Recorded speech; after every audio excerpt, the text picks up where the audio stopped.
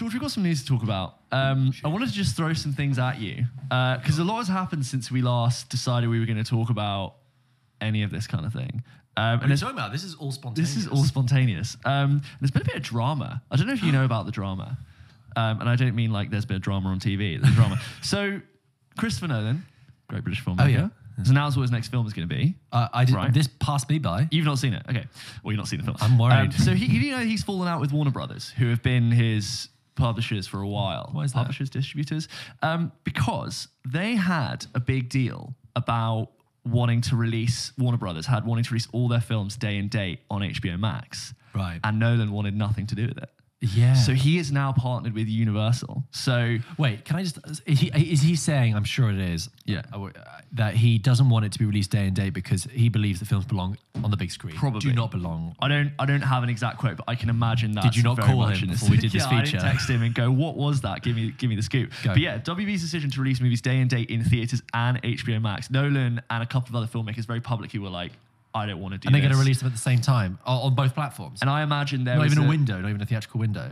I'm not sure. I think day and date at the same time. Crikey. And from what I've heard, there were issues over the release of Tenet in this last year. Right. Nolan probably insisting, like, I've gone through the pain of shooting this thing on 70 mil. Yeah. I want to put it out in cinema. And WB probably like, we're just burning money, not releasing it. So that was probably an issue.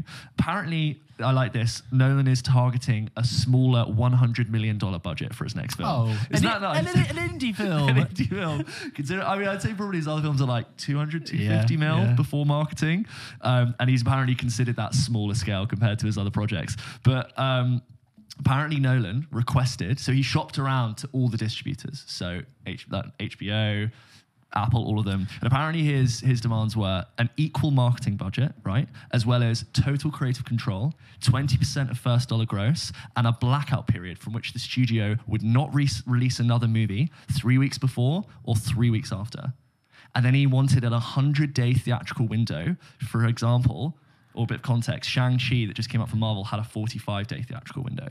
So it's like, who wants to back Nolan in the cinema full on? Wow. But I'd say if anyone can get bums on seats in the cinema, it's probably Nolan. But yeah, the film, World War II, and it's about J. Robert Oppenheimer, who is the guy, key figure in the Manhattan Project, called the father of the atomic bomb. Yeah. Does that do anything for you?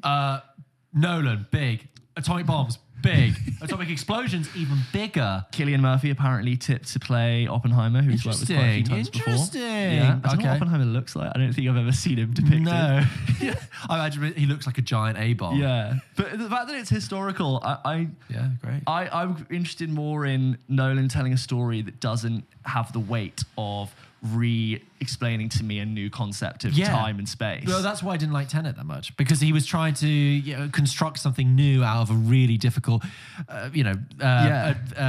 not thermodynamic, what's it, quantum physics theory. I'm like, no, like Dunkirk. Dunkirk is one of his best because it's like grounded in a factual reality. Even Dunkirk is told in 3 points in time in three different time spans, and it's like you kind of understand it as it unfolds. We should say for the record that what article is that from? It's a mixture of Hollywood Reporter and IGN. I think the Hollywood Reporter were the ones who reported on that. Well, okay, so he's gone to Universal and he's going to be making a $100 million movie about... a budget.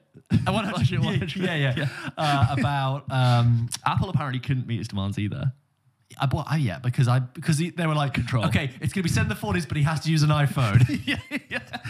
No. And he discovers the atomic bomb on his new iPad. Yeah. It just works. I can imagine also Nolan on the calls just sort of saying, no, we actually think the theatrical window should be shorter and less... That was great.